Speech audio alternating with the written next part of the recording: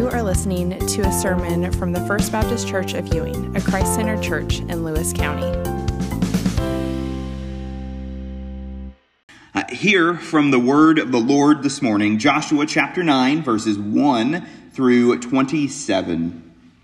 As soon as all the kings who were beyond the Jordan in the hill country and in the lowland, all along the coast of the Great Sea towards Lebanon, the Hittites, the Amorites, the Canaanites, the Perizzites, the Hivites, and the Jebusites heard of this, they gathered together as one to fight against Joshua and Israel.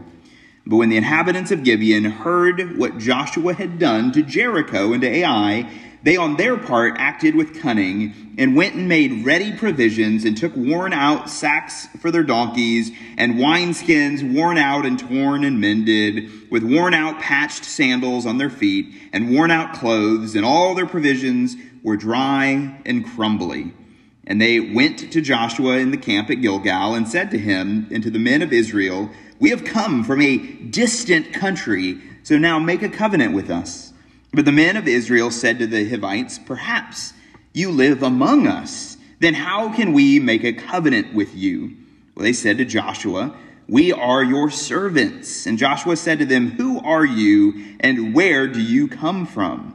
They said to him, "From a very distant country your servants have come, because of the name of the Lord your God, for we have heard a report of him and all that he did in Egypt, and all that he did to the two kings of the Amorites who were beyond the Jordan, to Sihon the king of Heshbon, and to Og the king of Bashan, who lived in Ashtoreth.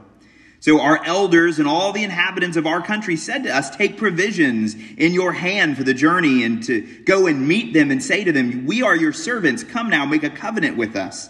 Here is our bread. It was still warm when we took it from our houses as our food for the journey on the day that we set to come to you. But now, behold, it is dry and crumbly. And these wineskins were new when we filled them, and behold, they have burst. And these garments and sandals of ours are worn out from the very long journey." And so the men took some of their provisions, but did not ask counsel from the Lord. And Joshua made peace with them and made a covenant with them to let them live. And the leaders of the congregation swore to them. And at the end of these days, after they had made a covenant with them, they heard that they were their neighbors and that they lived among them. And the people of Israel set out, and they reached their cities on the third day. And now their cities were Gibeon, Cherubith, Bethor, and Kereth Jearim. But the people of Israel did not attack them, because the leaders of the congregation had sworn to them by the Lord, the God of Israel. Then all the congregation murmured against the leaders. But all the leaders said to all the congregation, "We have sworn to them by the Lord, the God of Israel, and now we may not touch them. This we will do to them. Let them live, lest the wrath be upon us because of the oath that we have sworn to them." And the leaders said to them, "Let them live."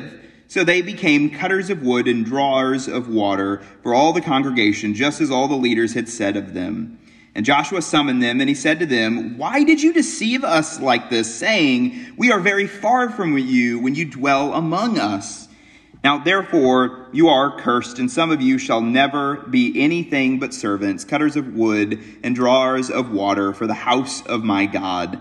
And they answered Joshua, "Because it was told to your servants for a certainty that the Lord your God had commanded his servant Moses to give you all the land and destroy all the inhabitants of the land from before you. So we feared greatly for our lives because you and we did this thing. And now behold, we are in your hand. Whatever seems good and right in your sight to do to us, do it."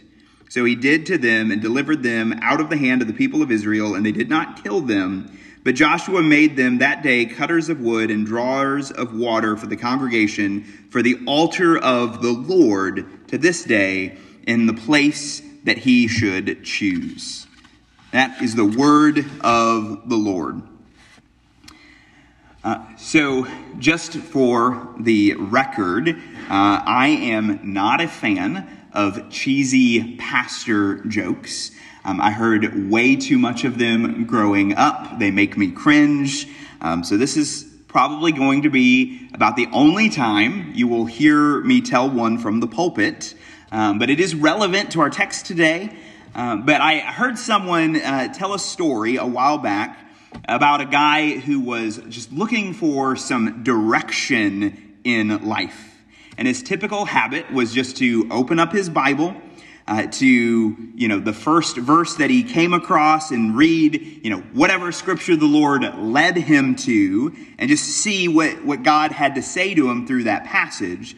So the first verse that he happened upon when he opened up his Bible was Matthew chapter 27, verse 5, which is the passage that says, "And Judas went and hung himself." Well, obviously he wasn't, that wasn't a particularly helpful passage to him as he was trying to figure out what he should, do next with his life. So he thought maybe he would try again. So he flipped over to another page and his finger, found the first verse that he saw on the page, and that ended up being Luke 10:37, which says, "Go and do likewise." Well, he flipped a final time, hoping for maybe something different, and he finally came to John 13:27, which says, "What you are about to do quickly." Now, that's a terrible joke, but I think it illustrates a good point. I think this is really how a lot of people actually read their Bibles.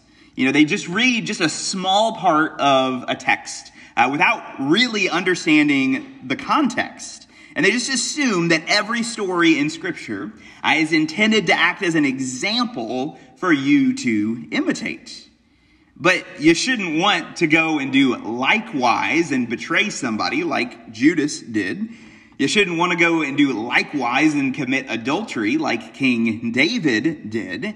And you're certainly you don't want to go and do likewise and imitate the lying, deceiving practices of the Gibeonites in our story today. So this passage doesn't exist in our Bible to tell us that sometimes it's okay to lie and deceive others and you can get rewarded for it. That's not the point of this passage. This is actually a story that tells us that despite our past sins, we have a God whose mercy more than outweighs that multitude of sin in our life. Joshua chapter 9 is a story that's often misunderstood. And it can kind of be confusing if you don't read it carefully, which is why you don't often find it in children's Bibles. A lot of vacation Bible school material kind of skips over it because a lot of Christians really just aren't sure what we should do with this passage. You have these Gibeonites. They're from the land of Canaan, which means that they're supposed to be the bad guys. And the Israelites are meant to go defeat them. But then at the end of the story, you have them seemingly be rewarded and even blessed despite some pretty bad and immoral choices they make and the ways that they lie and deceive the Israelites. But as we study this story, you have to keep in mind that the Gibeonites, they're not intended to be models of honesty for us to follow or imitate. Their lying was wrong, and so we shouldn't be imitators of that. But if you can look past their deception, then the Gibeonites are a good model for something else. So I'm going to walk you through this story, and we're going to see a couple of realities. There's a couple of points I hope you'll see from this text. The first is how God can give mercy even to fools.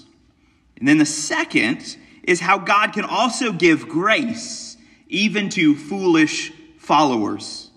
Both those who are fools and who have yet to commit their lives to the Lord, and even to foolish followers, meaning those who have committed their lives to the Lord, they just don't always act like it. For both of these groups, the Lord can and often does pour out his mercy and grace. So let's start with the first reality about how God can give mercy even to fools. One of the best ways I've heard the difference between mercy and grace described is like this: that grace is receiving special favor that you didn't deserve, while mercy is not receiving the punishment that you did deserve. So grace is like a gift of unmerited favor that you didn't deserve, but in God's loving kindness, he gave it to you anyway. And mercy is the avoidance of punishment that you did rightfully deserve, yet praise the Lord that in God's kindness, we don't always receive that punishment, even though we ought to. And God's mercy is what you see being lavishly poured out on the Gibeonites in our text.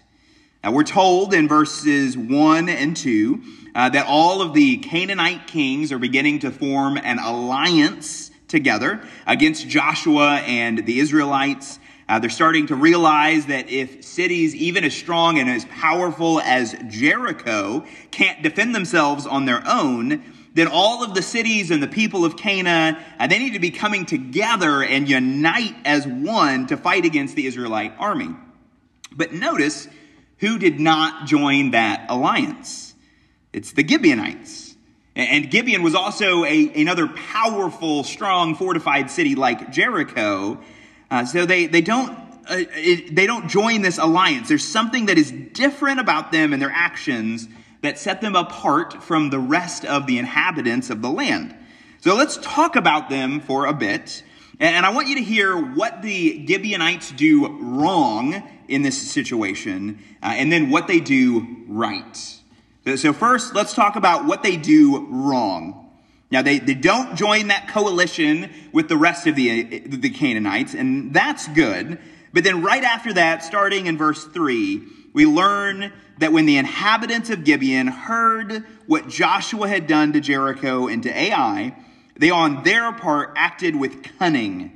And they went and they made ready provisions and took out worn out sacks for their donkeys and wineskins, worn out and torn and mended, with worn out patched sandals on their feet and worn out clothes. And all of their provisions were dry and crumbly. And they went to Joshua in the camp at Gilgal and said to him and to the men of Israel, "We have come from a distant country, so make a covenant with us."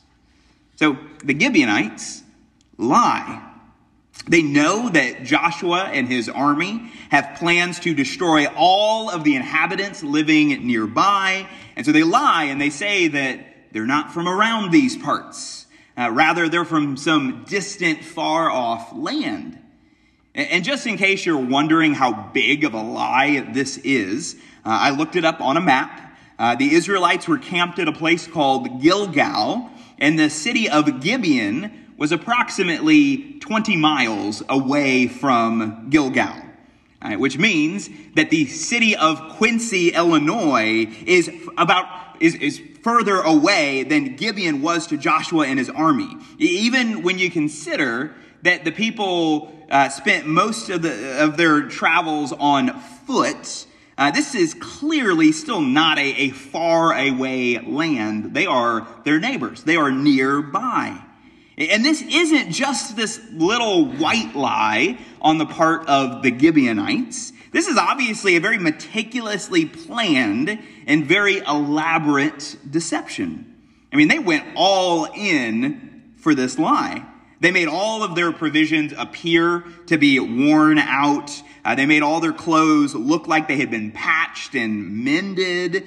They made their bread look old and dry and crumbly, so that it would just seem like their journey had took them weeks or months, all to make it seem and appear as though they're not Canaanites, so that the Israelites would make peace with them.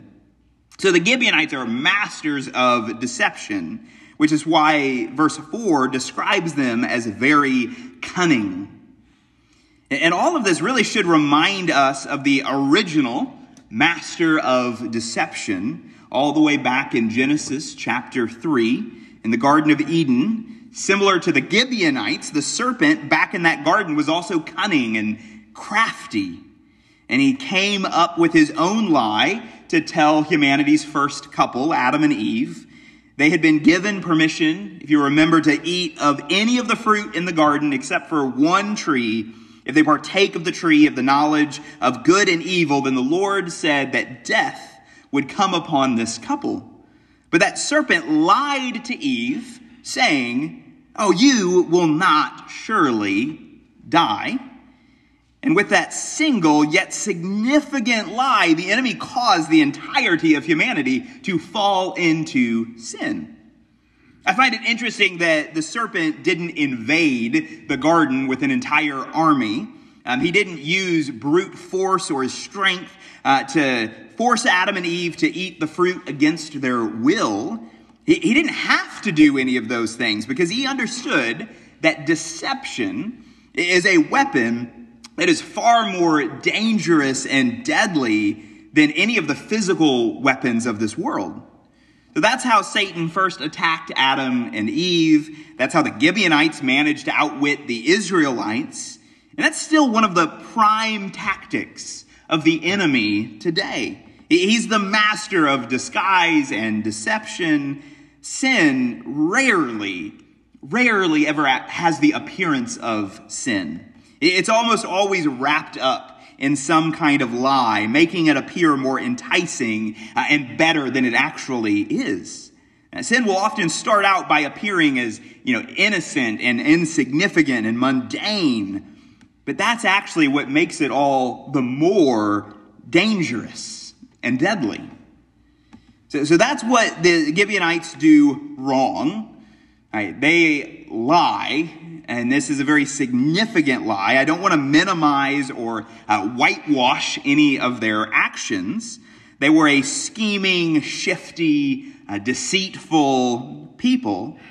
But let's also take a moment to talk about what they do right. The Gibeonites are clearly foolish to try to seek mercy by lying and deceiving others. But though their actions were wrong, their motivation behind those actions are actually quite pure. I want to skip down to verse 24 for a moment, where the Gibeonites, they finally reveal the motives behind their lies. Once they've finally been caught with their lies, the truth comes out. This is what they say, that it was told to your servants, to the Gibeonites, for a certainty that the Lord your God had commanded his servant Moses to give you all the land and to destroy all the inhabitants of the land before you. So we feared greatly for our lives. So the conquest of Canaan had been foretold on multiple occasions throughout the first 5 books of the Bible written by Moses. Because of their sin, the Lord was going to rid the land of the Canaanites. And so the Gibeonites, who were a part of the people living there, they knew of their predicted destruction. And yet, they're not fighting against this prophecy like all the rest of the Canaanites. They're not even trying to defend themselves or argue that they don't deserve God's wrath or punishment. I mean, they witnessed what's already happened to Jericho and to Ai, and they know that they're soon to be next. Yet they are still hopeful that the Lord might somehow still show some mercy on them and that they might be spared from this destruction. And there's actually a lot of ways that the Gibeonites are very similar to Rahab. I know we've been talking about her on and off through this series, but Rahab was also a pagan Canaanite. Like the Gibeonites, she had lived a life that wasn't exactly a model for us to follow. She was a prostitute. Like the Gibeonites, Rahab was also prone to lying. If you remember back in Joshua chapter 2, Rahab lied to the king of Jericho in regards to the whereabouts of the Israelite spies. But both Rahab and the Gibeonites knew that the Lord's will was sovereign, and that whatever he decreed would surely come to pass. And so both Rahab and the Gibeonites reverently feared the Lord. They placed their faith and their trust in him. And it's actually because of that Rahab and the Gibeonites were spared of that destruction that was originally declared on them. The Gibeonites, along with Rahab, are going to continue to be able to live in the promised land alongside the Lord and the Israelites. Really, the Gibeonites are not that unlike many new followers of Christ today. When someone first submits their life to Christ and becomes a Christian, there are many aspects of their old ways of life that are still present. Their lives don't miraculously become free from sin just because they give their life to the Lord. Their language may still be coarse. There may be certain addictions that they continue to struggle with. They may still lie at times, and they may still act a lot more like the world than they do Jesus. But if their faith is in Christ and his death and his burial and resurrection, then they still stand just as justified before the Lord than any other follower of Christ. And if the Holy Spirit has brought their lives from death to life, then he will continue to be faithful to work and bring about sanctification in their lives. And their lives will begin to gradually look more and more like Jesus. So that's what we see with the Gibeonites. They are foolish. They're foolhardy, like many new Christians, and their lying and deceptive behavior, it certainly leaves a lot to be desired. But even though the Gibeonites are fools, they're at least fools who have a proper fear and respect for the Lord. And it's precisely because of that that the Lord gives mercy on them. Just look at verse 27 for a moment.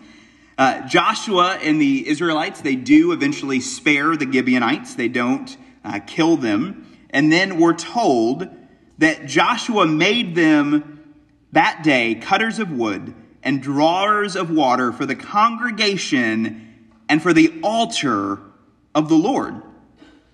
At the beginning of this chapter, the Gibeonites, they were pagan outsiders.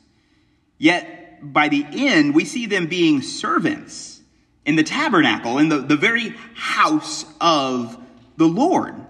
Right? This was an honor that even many of the Israelites didn't receive. Now, only a select few were permitted to work near the presence of the Lord, which dwelled inside that tabernacle. So the story of the Gibeonites shows the Lord's desire to pour out his mercy, not just on the Israelites, but on the nations. We saw a glimpse of that with Rahab, but now we see that even more clearly through the Gibeonites. This sinful people that were once destined for death now have been spared and brought near, literally, physically near the presence of God. So we've seen the reality that God can give mercy even to fools. But secondly, there's another reality that I want you to see here, and that's that God can give grace even to foolish followers. God can give mercy even to fools. He can also give grace even to foolish followers. Remember what I said earlier, that mercy was avoiding a punishment that you did deserve, and grace is receiving a gift that you didn't deserve. The latter is what we see happening in the life of the Israelites. We've talked about the Gibeonites for a while, so now I want to talk about the Israelites.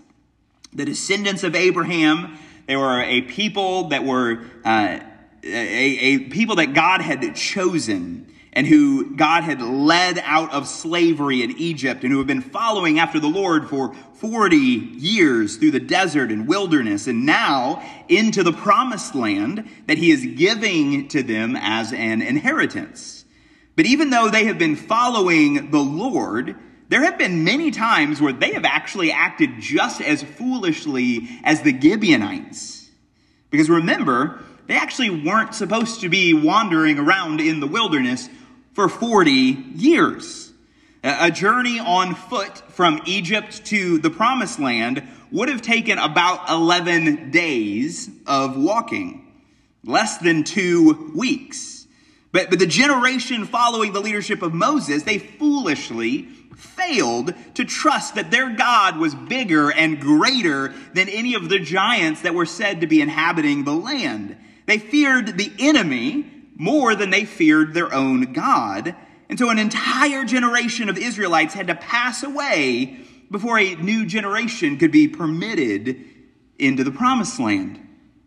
And even after entering Canaan, we've seen that the Israelites continue to make a number of bad decisions. We talked just a few weeks ago about the sin of Achan and how he foolishly thought that he could get away with stealing from the Lord. And because of that sin, we saw that the Israelites lost their first battle against the city of Ai, a city that should have been easily defeated by Joshua's army. So the Israelites, they're supposed to be followers of Yahweh, but they have a track record of behaving in ways that are really no different than the pagan Canaanites living around them. And that's what we see happening with the Israelites in this story.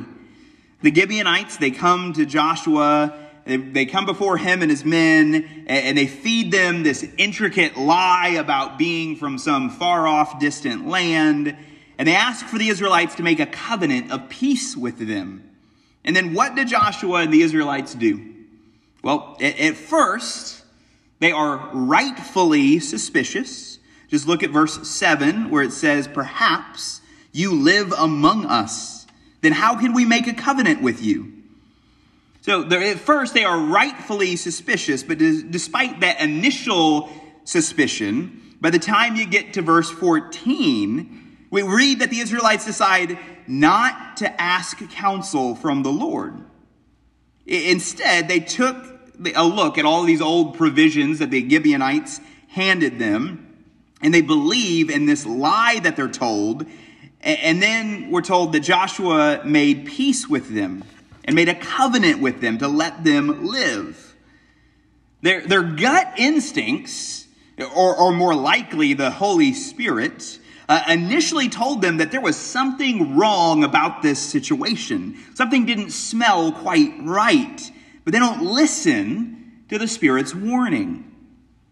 So I just want to take the last few minutes of our time and just look at a couple of applications that we can learn from that. Just like the Gibeonites, the Israelites and their actions are also not meant to be a model for us to live our lives by, but there are a few things that we can learn. First, we learned that being forgiven from your sin doesn't mean that there still won't be consequences from that sin. Being forgiven from sin doesn't mean that there won't still be consequences.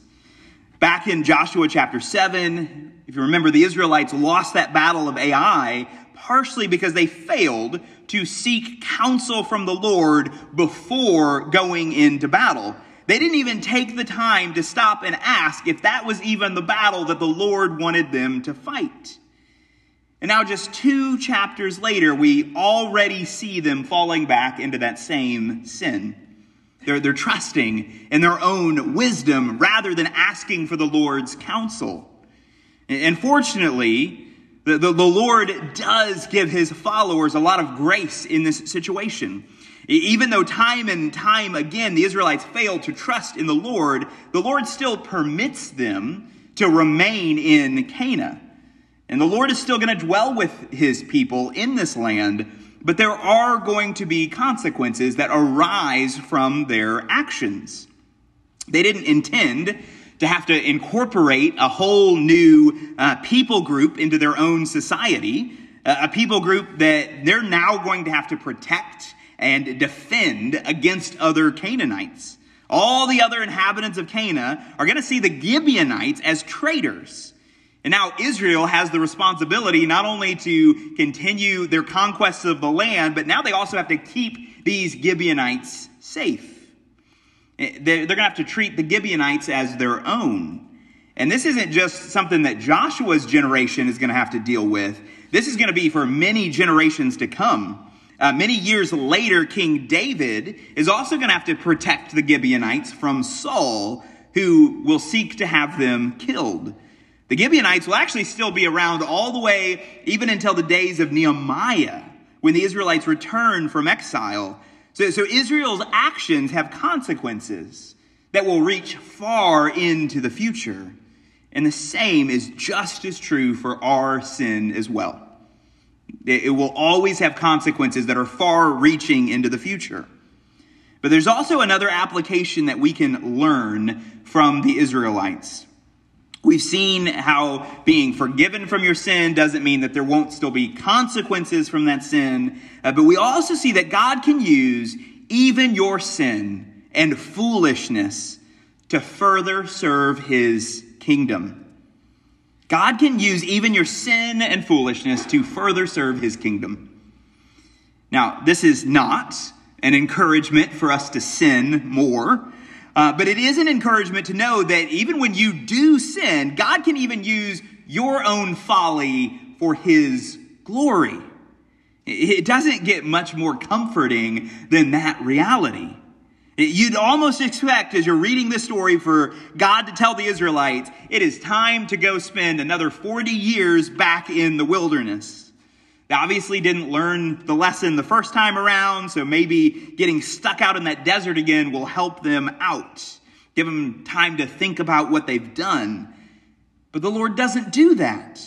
He not only continues to let them live in Canaan, but through their foolish actions, the Lord actually adds to the number of people who follow and serve him.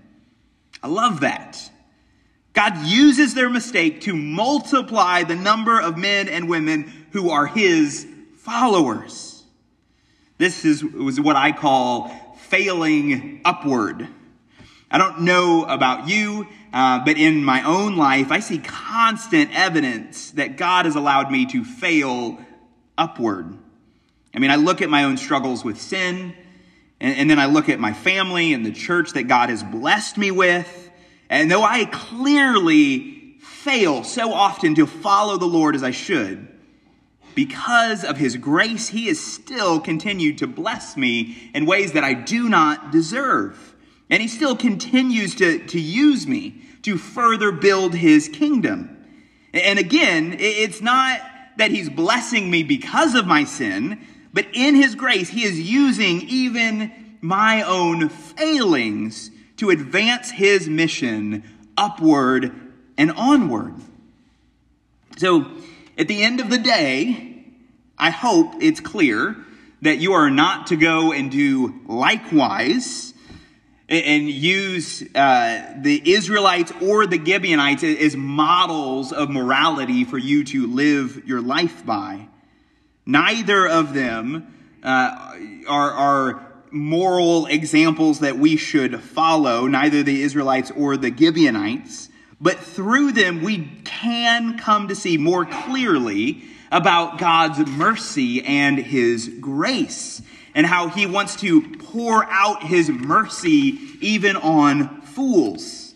The Gibeonites went from being deceptive liars to being devoted to the service of the Lord.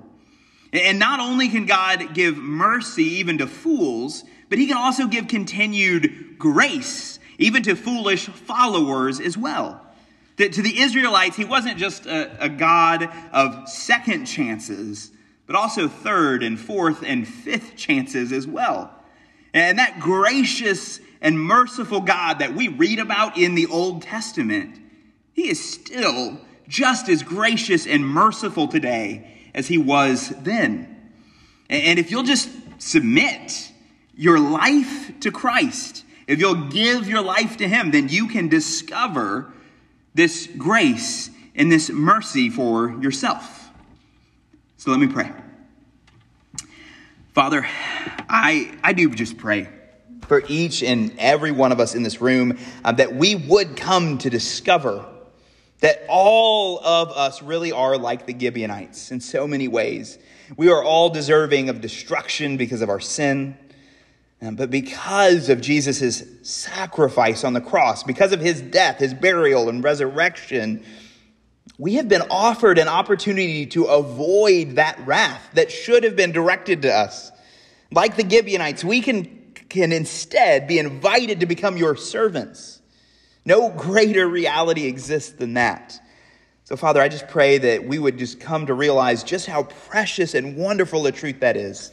That through the gospel we can be saved from sin. I just ask all of that in Christ's holy and precious name. Amen.